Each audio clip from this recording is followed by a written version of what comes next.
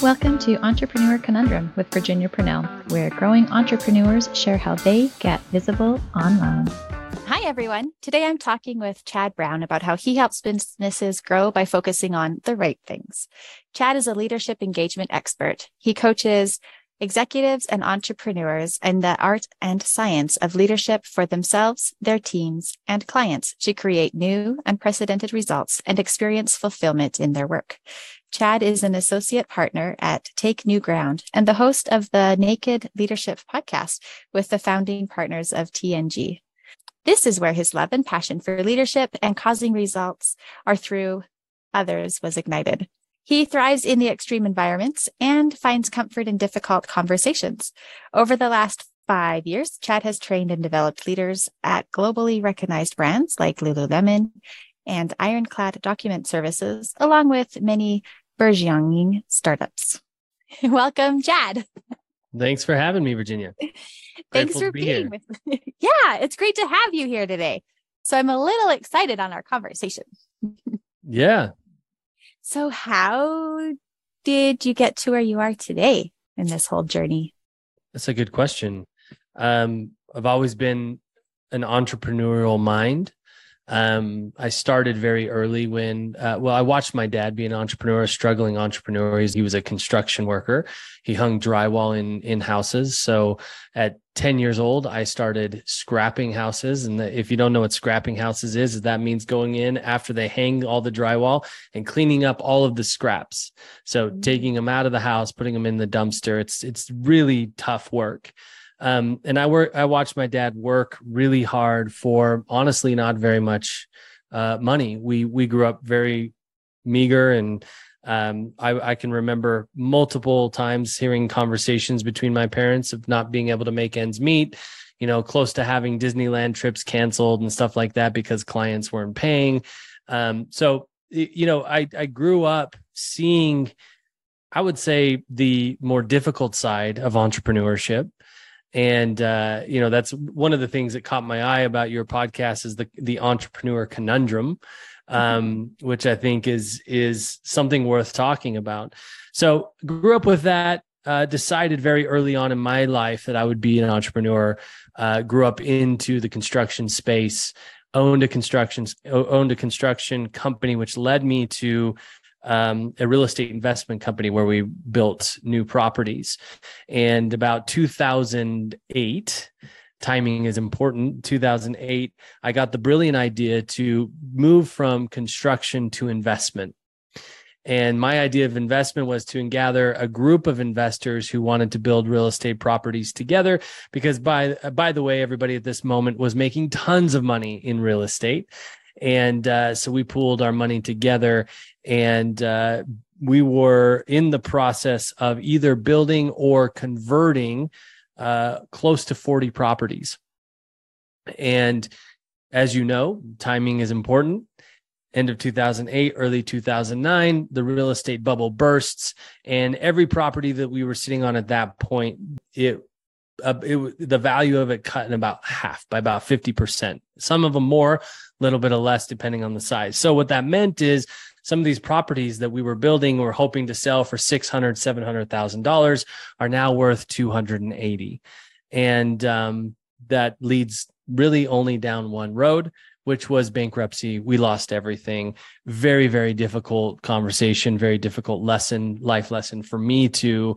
And the worst part of it is that a good majority of the people that were in on this with me were friends and family. So I got a quick lesson in being in very difficult, uncomfortable conversations and navigating through them. I did well in some of them. I didn't do so well in others, learned a lot of lessons. But in that moment, I told myself I'd never do anything just for money again. It had to be something that I felt passionate about, something that I felt like I could make a difference in the world in. Because really, I didn't care about real estate. I just thought it was going to be like, make a lot of money. So I remembered at that moment, at this, one of the best places I've found myself in life is nothing to lose, which is where I was. And so I decided, I remember that in high school, I loved filmmaking. I loved creating videos. I was part of the videography club and all that sort of stuff. And I absolutely loved that storytelling aspect of it, but I never thought it could be a career. Like that just never even occurred to me. That was like for people in Hollywood, not for me in Utah. And so I decided I was going to pursue it. I started doing some research and finding out how this could actually be a career, that it could actually make money and do something that I love doing, and it could make a difference. And ended up moving my small family. We had 2 little girls at the time. We packed up our Scion XB, which is just a little refrigerator on wheels. Can't hold much in there, especially when you got 2 car seats. And we moved down to Southern California. And I created a business called Shade Tree Films. And we worked really, really hard. I say we because I took on a business partner who was really good at video creation, very incredible creative. I brought my business sense. He brought the creative. We worked together and we accelerated very quickly, started doing things for brands like Volkswagen, Pixar Animation Studios, Target, very within the first 2 years of creating our business, which was, so much of it was luck. The market at the time, the equipment that was available, that became available to us right as we were starting, and the level of storytelling that became available to people everywhere, not just the big studios.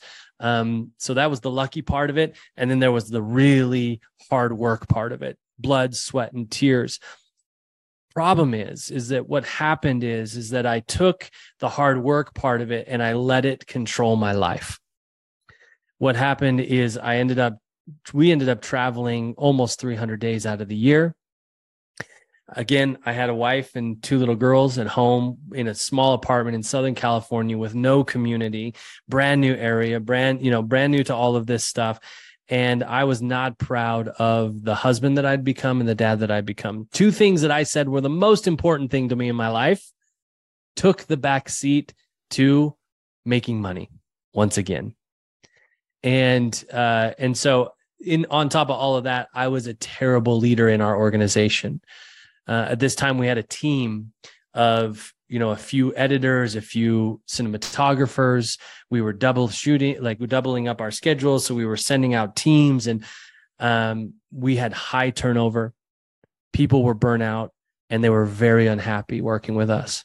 And what we would do is we would just run them into the ground. We would use them as long as we could until they burnt out and took off, and then we would find somebody new. And I knew it wasn't sustainable, and I wasn't happy with what we had created. So me and my business partner at the time, we just said, hey, look, I went to him and said, this isn't working. This isn't what I want. And we decided at that moment, if we couldn't figure out how to do this thing in a meaningful way in the next 6 months, we'd close the shop doors, we'd walk away. That would be a huge loss for us if we were to walk away from what we had built and the brand and the reputation and the book of clients. There'd be so much potential thrown away if just because we didn't know how to do this in a meaningful way. So we decided that that's what we were going to do. Very shortly after that, we got introduced to a man by the name of Adrian Kaler, who positioned himself as a business coach. I had never heard of a business coach before. I had no idea that this thing even existed, but I was willing to try anything. Once again, I found myself in the position of nothing to lose. It was figure it out or lose it all. And I decided that, right? So we brought him on and he was so much more than a business coach. He really interrupted the lies that we were telling ourselves about what entrepreneurship was, what it had to be, all of that kind of stuff. I remember very specifically one of our very first conversations. I think it was our second conversation. I kept saying, I'm a family man. I'm a family man. My most important thing to me is my family. And he said, Chad, you're lying. And I was offended. I was like, what do you mean I'm lying? I'm not lying. How dare you? How would you know? And he said, do you want me to tell you how I know your family is not the most important thing to you? I said, yeah, go ahead. Tell me. He said, because you don't have the relationships in your family that you say you want. Because if you did, like if it was the most important thing to you, you would figure out how to get those relationships, how to spend the time with them that you want to spend, that you say you want to spend with them. But ultimately, you have the results you have because of what's most important to you. And that was that moment changed everything for me. That moment was the moment that I realized that the results that I have in my life are a direct reflection of what's most important to me. And so from there on, he helped us formulate this business in a way that he coached us into being really intentional leaders for our teams. We ultimately got the business to a place where my business partner and I I bought him out. We separated. He went on his way. I continued to run the business and ultimately got it to a place where I didn't need to be involved in the business any longer. I got leadership in place and, systems in place where it could be autonomous from me, which is a good thing. That's ultimately where I wanted to go because I was losing interest in filmmaking and video creation, and realized at that moment, ultimately what I wanted to do is I wanted to do for business owners and entrepreneurs what Adrian had done for me. And so I asked him if I could learn from him, study with him, help him in any way possible, get scrappy, figure it out. And then I've been able to do this for the past 5 years. So that's how I got, long story, but that's how I got where I am today. Fun. And it's interesting how you didn't let your dad's experience of entrepreneurship scare you or deter you from that, let's say, field when you got older. Yeah. Well, I think for a long time, the fear of being in that position, the fear that watching my dad be in that position led me to working more than I ever should have. Like I was trying to compensate for the fear or the potential that could be my reality. So I tried to work myself out of that reality. So you have an interesting thought or stance on like work-life balance. Yeah. What's that? Yeah. Well, I'd say it's a lie. I mean, given my history, given where I've been and what I've figured out, I don't think I actually think, I don't think it's possible. I don't think it exists. Otherwise, the way that I think about it is this. Whenever we're trying to balance two things, like the thing I compare it to is like a justice scale, right? Mm-hmm. Or just a scale in general. We see it commonly in like the justice, context. But this scale where you have two trays and you're putting weight on one, the weight of something on one and the weight of something on the other, and you're working to balance those out. The problem is that when you're doing that, you're pitting the two things against each other. Think about it actually in terms of physics. What you're doing is you're putting that weight on those plates and you're creating tension between the two so that they can eventually weigh out.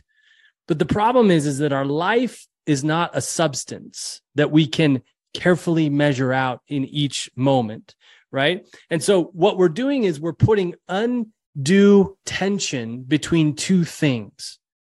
That's my experience anyway. So what happens is when the business needs a little bit more weight and the family starts to suffer, we suffer. Like we feel discontent in that because we're not giving as much to our family as we are to our business, or the other way around.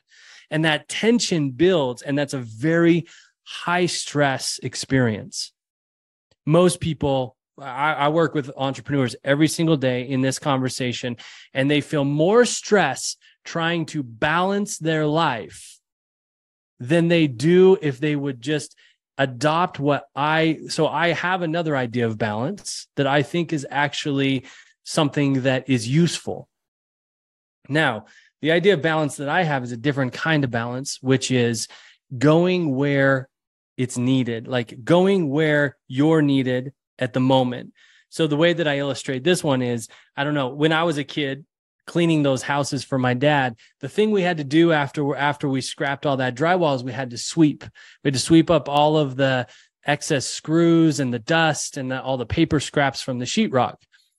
And I often found myself, instead of doing what I was supposed to be doing, I often found myself putting the broom on my hand with the stick down and the head and the brush how do you say that word? Bristles. There we go. The bristles of the broom up in the air and working to balance the broom on my hand. It's a fun game, right? How long can you keep the broom in the air? Now, this is also a type of balance, but it's a very different type of balance, meaning in order to keep that broom in the air, where does my focus have to be? Up. It has to be on the bristles. I got it. It has to be on the bristles of the broom. The moment I take my sight off of the head of the broom falls. Now, this is interesting. Now, when I stay focused on the head of the broom, my hand almost automatically shifts in order to keep it in. I don't really have to do a lot of thinking about the direction my hand has to go in order to keep that head of the broom in the air. It almost happens automatically. That's really important in the analogy because the way that I think about this is the head of the broom is my aim. That's my vision for my life. And I say life encompassing everything. I don't have a business life and a family life. Now, I have moments of my life when I'm in the context of business, and I have moments of my life when I'm in the context of family, but they're not two separate lives. And when they are, that creates undue tension. So I look at it as a whole, and everything contained in my life has a vision. Where am I going with my business? Where am I going with my family? Where do I see us in a year, in 4 years, and whatever? What do I want with them? And that's contained in the vision. And as long as I keep my sight on the like the relation, let's take example. I have two teenage daughters, and I'm very, very intentional about, I work to be very intentional about the kind of relationship that I want with them, which is a trusting relationship, an opportunity, like a relationship where we talk about the real things that that if they're having a difficult time, they can come to me, all of that sort of stuff. Like that's my vision. And ultimately, I want to be friends with them. I want them to want to be with me when they're adults. That's my aim with them. Okay. So knowing my aim with them, that's the head of the broom. If I keep my eyes singled to that, my actions in the moment will almost dictate themselves because I'm so clear on where we're going that I'm not going to do something that compromises or puts at stake that vision. Or when I do, I'm quick to notice it and willing to correct it. So what that means is I'm not going to ignore my relationship with my daughter for the sake of my business, and vice versa. So how do you go about then? It seems like a very fine balance, one hand balance. We'll go that way. So if you're going to focus on your daughter without the jeopardy of work and focus on work without the jeopardy of your daughter. Right on. So how do you integrate that aspect of it where you are, let's say, fully present in each situation? Yeah. So I don't know about fully present. I'm not fully present ever, really. I'm a human, right? So there are these ideas and these tropes that I think are passed around the entrepreneurial circles that sound really good. And in reality are, again, creating more tension than needed. When I'm working with an entrepreneur and they tell me they want to be fully present in every moment, I say, good. I curse, but good luck. Right? Because sure, aim for presence. But the idea of being always present in every moment I think it's a pipe dream. So why don't we actually get real about what's possible and to be present in the moment would be say, if I'm with my daughter and I start thinking about work stuff, to be present in that moment is to be like, oh my gosh, I'm sorry. Will you forgive me? I just left our conversation. I'm thinking about this thing at work and, and this problem that I'm solving or this challenge that I'm up against or whatever. Will you forgive me? I'm back with you now. And be with them as much as I can and then claim it again if it happens again. So, you're right. It is a delicate, quote unquote, balance, but welcome to the human experience. Like that's a problem. It's not a problem. It's going to be a challenge for the rest of my life. Yep. I'm up for the challenge is what I'm saying. And I'm excited for the challenge. And I'm going to learn new things every single day that are going to be for my success in the challenge. There's nothing wrong with it being challenging forever. Makes it more interesting, right? I think so. So who are your ideal clients? Before we go there, okay, yeah. One of the things that I think that I was sensing you were going to is like, okay, nice analogies, nice idea. How do we apply it? Pretty much. Okay, great. Perfect. Well, the first thing, and I will tell you this, most entrepreneurs that I start working with or that think about working with me and I do a discovery call with them, they don't do this. They think they do, but they don't. The very first step is to have a vision. A vision or an aim for every area of your life. What is a future worth having for you? Most are so caught up in the day-to-day, making this thing work, surviving, I hear paying the bills and surviving more than I hear anything else from an entrepreneur. That is not a vision. That is a function. That is paying the bills is not a future worth having. Who gets excited about that? When I say, Virginia, when I say, I'm going to pay the bills, do you just like jump out of your seat? Oh man, that's a future worth having. That's something to fight for. That's something to go up against a challenge every single day for. Of course not. That's why they're stuck in the day-to-day. That's why they want to look to a mechanism like balance in order to find out if they're doing it right. And I say, you don't know if you're doing it right until you have a clear vision, a clear aim. And this isn't woo-woo vision board stuff. This is like, no, what do you want? What are you committed to having for yourself and your life and your legacy and your family and your company and your employees in detail? That's the very first step. And that's the only step I'm going to talk about in this conversation because it's not even worth talking about the next steps until you have that. So that's how we apply it. All right. Know what I want. Yeah. Then I can figure out how to get there, right? That's right. Well, as soon as you have the vision, now possibilities and resources show up that you couldn't see before. That's why I say it doesn't make sense to talk about how to balance your life until you're clear on what you want, because you don't know what resources and possibilities are available yet.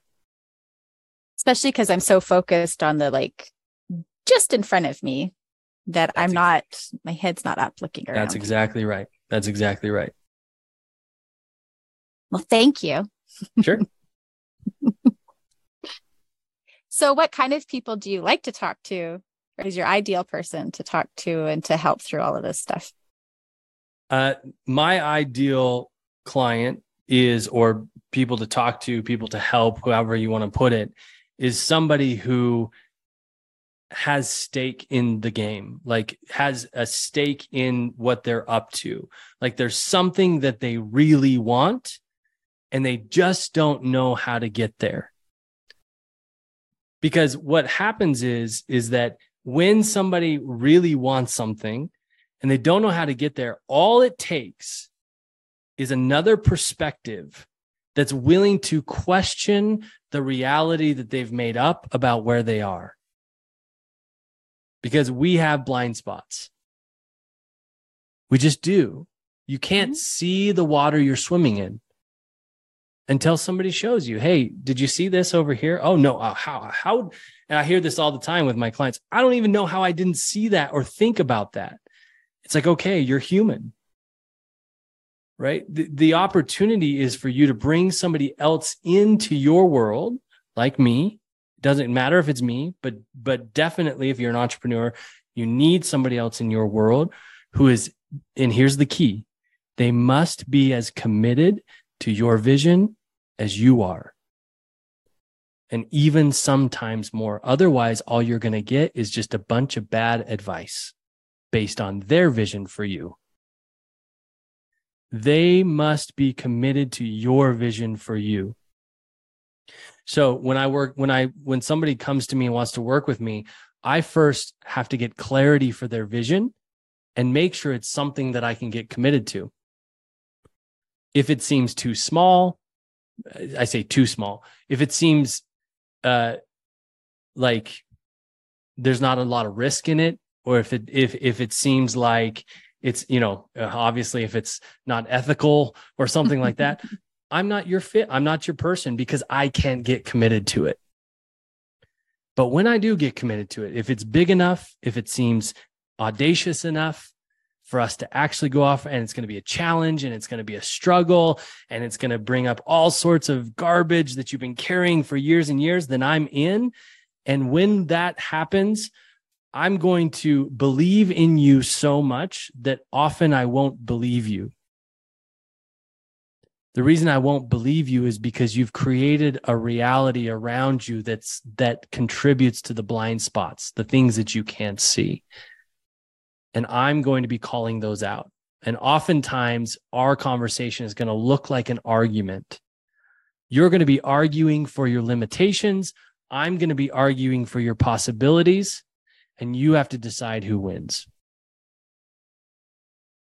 So in other words, I couldn't get offended and stay offended.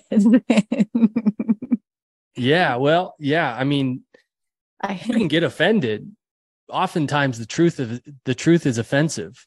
It's only because we like it so much. We like our little reality version of it. That's right. The comfort that we've built. So how do you get in front of the entrepreneurs that want to grow and to really break free of those limitations that they may know or may not know that they have? Yeah. Well, I'm doing it right now with you, hopefully. Yes, sir. So that's one way. Just getting connected with people, getting connected with you, coming here as my whole self and being willing to lay it all out there. I mean, I'm here fully with you. And that's the opportunity to how to get in front of them. I mean, there's a million ways to get in front of them. Most of my clients actually come from referral of other clients because of the results that they see. And nothing is as powerful as hearing from somebody the difference that it's made in their life. There's nothing that can compare to that. Of course, I do podcasts and I, do social media and all of that kind of stuff. But the power really is when I can start building a network of those who know each other, who start thinking similarly. And then they all notice that all ships start rising, which is really, really cool experience. So I'll get into certain industry networks where people that work together, partner together, really want each other to think in this similar way. And so they'll refer me to their friends and their family and the people that they work with. So that's been the most fruitful way for me to get in front of entrepreneurs who are really ready to do something new. Gotcha. What's a big goal that you have for the next year or two that you want to achieve?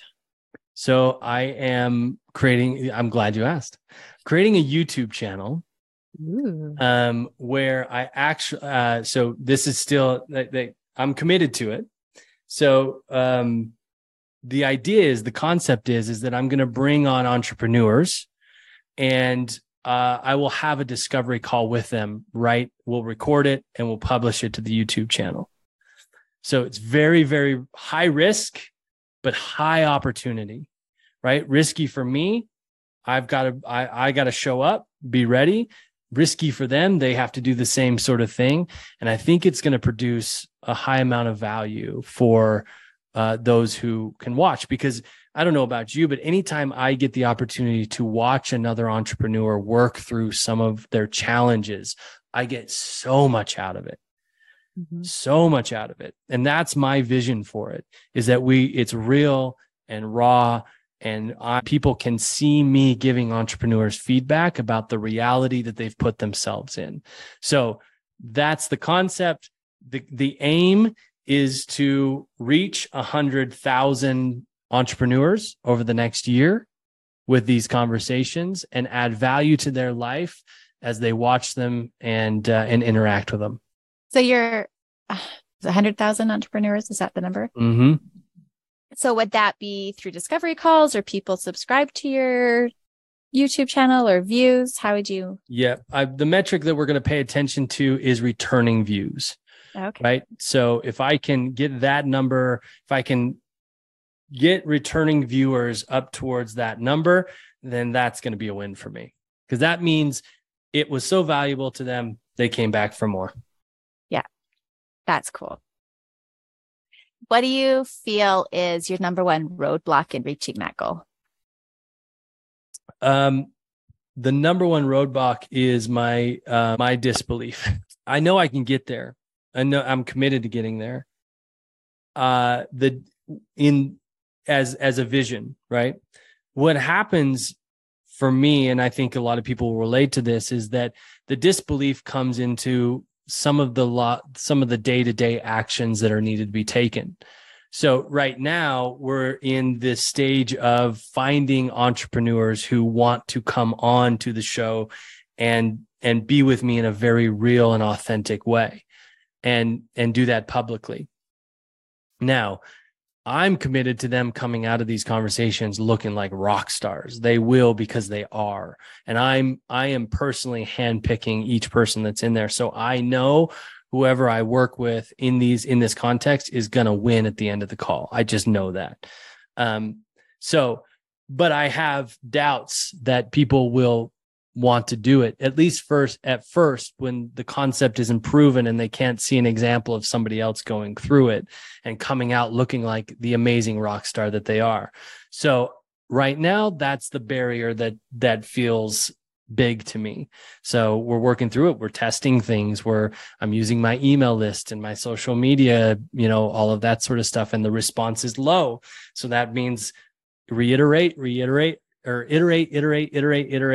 until we find something that helps people get the vision and want to do it with me. Do you think if you did like a sample, let's say, that might help? Oh, for sure. Yeah. I've got we're filming the first one tomorrow. So It's in. So we've got a few people that are in and have taken a risk, and we'll learn lots, obviously, along the way. But yeah, I think that'll help, but it'll be so much more about how I'm being with people that will allow them to know that this is going to be something for their benefit. Yeah. Well, good luck with that. I'm excited Thanks. for you. I'm excited too. What is the best advice you've ever received? Don't listen to advice. The best advice is, really, that is, so my mentor, Dan Tacchini, he's part of, so in the intro you read, I'm part of an organization called Take New Ground. And he's one of the founders of Take New Ground. He's my mentor. He's been in this work for 40 or over 50 years. Just a sage and an incredible human being. And he always tells me, he's always coaching me on not giving advice and not taking advice, because advice comes from the reality and perception of somebody else. So it doesn't mean don't consider it. It just means what's more valuable than advice is a good question. Somebody who's willing to ask you a powerful question that can open up and help you see the reality that you've created and the perception that you're coming from is always more powerful, because then you can take that learning and that finding and you can apply it to where you are today, rather than where somebody else was in their perceptions, their realities, their challenges, their traumas, all of that sort of stuff, because nobody can give advice without it being informed by those things. So I don't know, it's kind of a weird answer, but I really believe it to be true. I'm not an advice guy. I don't give advice. I ask questions, and that's the power of my work. Yeah. So in other words, like, in essence, take advice with a grain of salt, but maybe think about how to apply it differently or how it would work or whatever. Well, Yeah. And even more than that, find people in your life who will ask you meaningful questions rather than give you advice. There's a lot of advice givers. Oh, yeah. Yeah. Have you been on Instagram lately? I try not to. And that's a good point, right? I mean, advice is everywhere. Mm-hmm. Advice is everywhere. There's not a lot of thoughtful questions that allow you to open up your own reality. So on that note, what's the best advice you've ever given? Don't take advice. Best advice you've ever given. Ask lots of questions. Yeah. So, I mean, that's truly it, is like so many, it's the self-help industry, right? I mean, that's really what self-help is it's an industry built on advice. But it's interesting if you've ever looked at the studies of people who read self-help. And look, I read self-help. I'm a junkie. Like I love reading different ideas. Hopefully when I'm paying attention, I'm not under the illusion that those ideas are always going to work for me. Mm-hmm. And that's where the self-help industry falls short, is because if you read the studies that people have done on folks who engage in self-help, the results that they produce in their life is very low. It's very low, like shockingly low. And I have to ask myself, that bothers me a little bit. It's like, well, why? Why can't we read something that's self-help and then go create the results? And ultimately it's because we have a totally different world of thoughts and feelings and beliefs that inform our decisions than the person who wrote the self-help advice book. So my conclusion is the best thing that I could do is go get familiar with my beliefs, thinking, feelings, doubts, all of that kind of stuff, and then go from there. Mm-hmm. Because really, like any information that we receive, we have to figure out whether it's going to serve us or not, right? That's right. So knowing myself and what my core values and whatever is, then helps me determine what I'm going to do with that information. Exactly. Yeah. So you have this concept on like discipline equals freedom. Mm. And can you elaborate on that for us? Sure. Yeah. So the idea is that freedom is, we have to define what freedom is first, right? Everybody has a different idea of what freedom is. The most popular idea of freedom is that I can do whatever I want, whenever I want. Ultimately, what has been proven over and over again is that definition of freedom is actually despair. Being able to do whatever you want, whenever you want, with no consequence, nothing tied to it. First, it's not even reality. There's always consequences to the choices that we make. And ultimately, those who have the lowest amount of responsibilities are the most depressed and unhappy. Isn't that interesting? Right. The thing that we think, and this is really prevalent in the entrepreneur space. It's like, oh, I'm going to become an entrepreneur so that I can choose my own hours and I can have all of this freedom. And then I'm going to get super rich so I don't have to work. And guess what happens to people who don't work? Well, look at the retired people. They get depressed.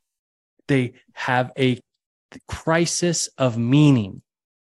Now, I'm not talking about the person who works until they're, has a great career and builds something of legacy until they're 55, 60, 65, and then retires and goes and, that's a different thing. I'm talking about those who think they're going to get rich quick, which is a lot of entrepreneurship, right? And I'm going to be a millionaire by the time I'm 35, and then I'm going to have all the freedom in the world.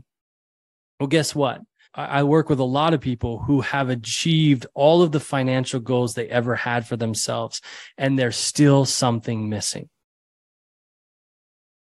And for me, all of that meaning comes from discipline. The thing that's really beautiful about business is that it requires discipline or it doesn't work. It requires discipline, at least for a moment of time, or it doesn't work. It's not successful. So ultimately, what happens is when we put in place disciplines, we get discipline, we get committed to those disciplines, it frees up so much of our minds that we get to be creative, right? So the example that I use in this topic, which I think is pretty relatable to most people, is the discipline of fitness, right? When I get disciplined in my fitness, meaning, so my discipline looks like this. I am the guy. It's not a fitness goal. It's not this race or lose this amount of weight or lift this much or anything like that. I think there's problems with that as well. It's a commitment. So I am my discipline around fitness sounds like this. I'm the guy that works out or is active 5 days a week for the rest of my life. I'm the guy that is active or works out 5 days a week for the rest of my life. Now, do you know what kind of freedom comes with that discipline? I'm no longer thinking about, if I'm going to go to the gym or not. I'm no longer thinking about what I'm going to do when I get to the gym. I'm not thinking about, it frees my mind of all of that stuff because I'm just the guy. I'm committed. That's it, period. Not to mention the freedoms that come from being fit, meaning I get to run around with my kids at the park. I get to go on a hike when I want to. I get to, whatever, all of the things, all of the benefits that come from being a fit person. And that is what I mean when I say freedom comes from discipline and nothing else. Thank you. Yeah. I have enjoyed our time together today. Is there anything that you wanted to touch on that we haven't yet? No, this has been great. There's a lot of good stuff here. I hope. I'm sure that it was great for me. Oh, good. Hope there's value here for others. I believe so. Where can we go to learn more about you and what you do?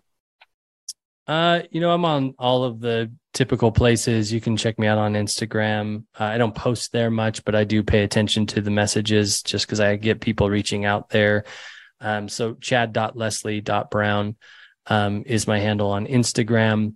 You can email me if you want to chat, chad@takenewground.com. Yeah, I'm easy to find. Awesome. Well, thank you and have a great day, and we'll keep in touch. Thanks so much, Virginia. Thank you so much for joining us today. Be sure to subscribe and leave some love through a review, and I'll catch you on the next episode.